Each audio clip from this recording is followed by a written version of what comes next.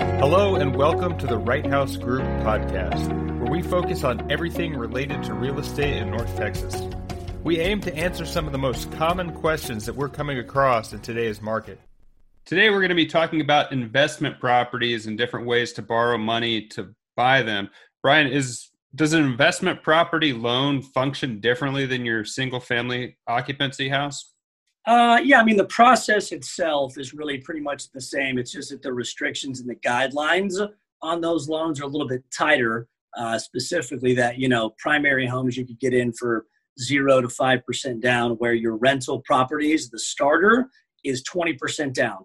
And that's just based on risk, right? So historically, when they pull defaults in the U.S., there's a lot of categories for people that, are defaulting on homes. And so the challenge becomes whenever they see that there's a lot of defaults on rental properties, they want to tighten the guidelines to stay away from defaults. So Fannie Mae and Freddie Mac start investment properties at a minimum of 20% down.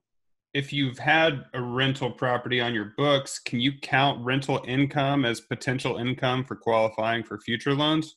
Yeah, that's a really good question. So that's a loaded answer really in 3 different categories. So the simple answer is if you've had the property for at least 2 years and the income is reported on your income tax returns, you would take a 24-month average.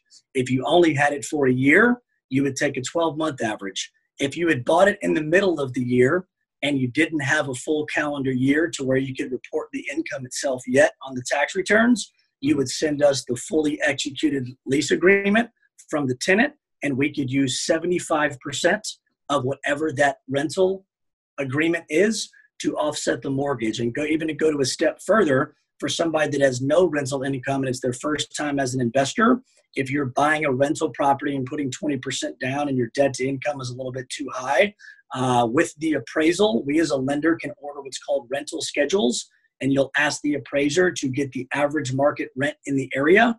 And whatever that rent is, we can take 75% of that rent to offset the debt on the new investment property to help the client out from a debt to income perspective, if need be. So those are a lot of answers, but the truth of the matter is it all depends upon where the people fall into the equation based on how long they've owned the property and what the tax returns look like or may not have. On average, when people are buying investment properties with other people, like if I asked a friend to buy it, are they coming to you buying it as an LLC, or are they just 2 people on the loan? So your traditional Fannie Mae, Freddie Mac loans don't actually allow properties, period, to be bought in an LLC. So residential home loans have to be attached to a person, not an entity on your traditional. Now, if people want to buy them through an LLC, there are private institutions. Friendly reminder, about 80% of home loans are all government-backed loans. So you'd have to go to a private institution. They will allow people to buy properties in LLCs, to deed them in LLCs. But of course, the same reason why the consumer wants to do that, which is basically legal protection, is the same reason why the government says no, because in the risk of defaults, litigation, and all that, it's much easier to get to an individual than it is to get to a company. So they put restrictions on that, but you can do it on private financing. It's just that the interest rates aren't quite as appealing. You don't get access to bond market rates. They're private, so they're probably 0.5% or so higher. That's all we have for today. If you have a question you would like us to discuss next time, please email us at info@righthousegroup.com. Today I've been chatting with Donald Wright of the Right House Group of Compass Real Estate and Brian McCauley. For all your mortgage needs or to connect with Brian, please visit dallasmortgagenews.com. You can connect with Donald at info@righthousegroup.com. Until next time, I'm Andrew for Brian and Donald saying thank you for stopping by.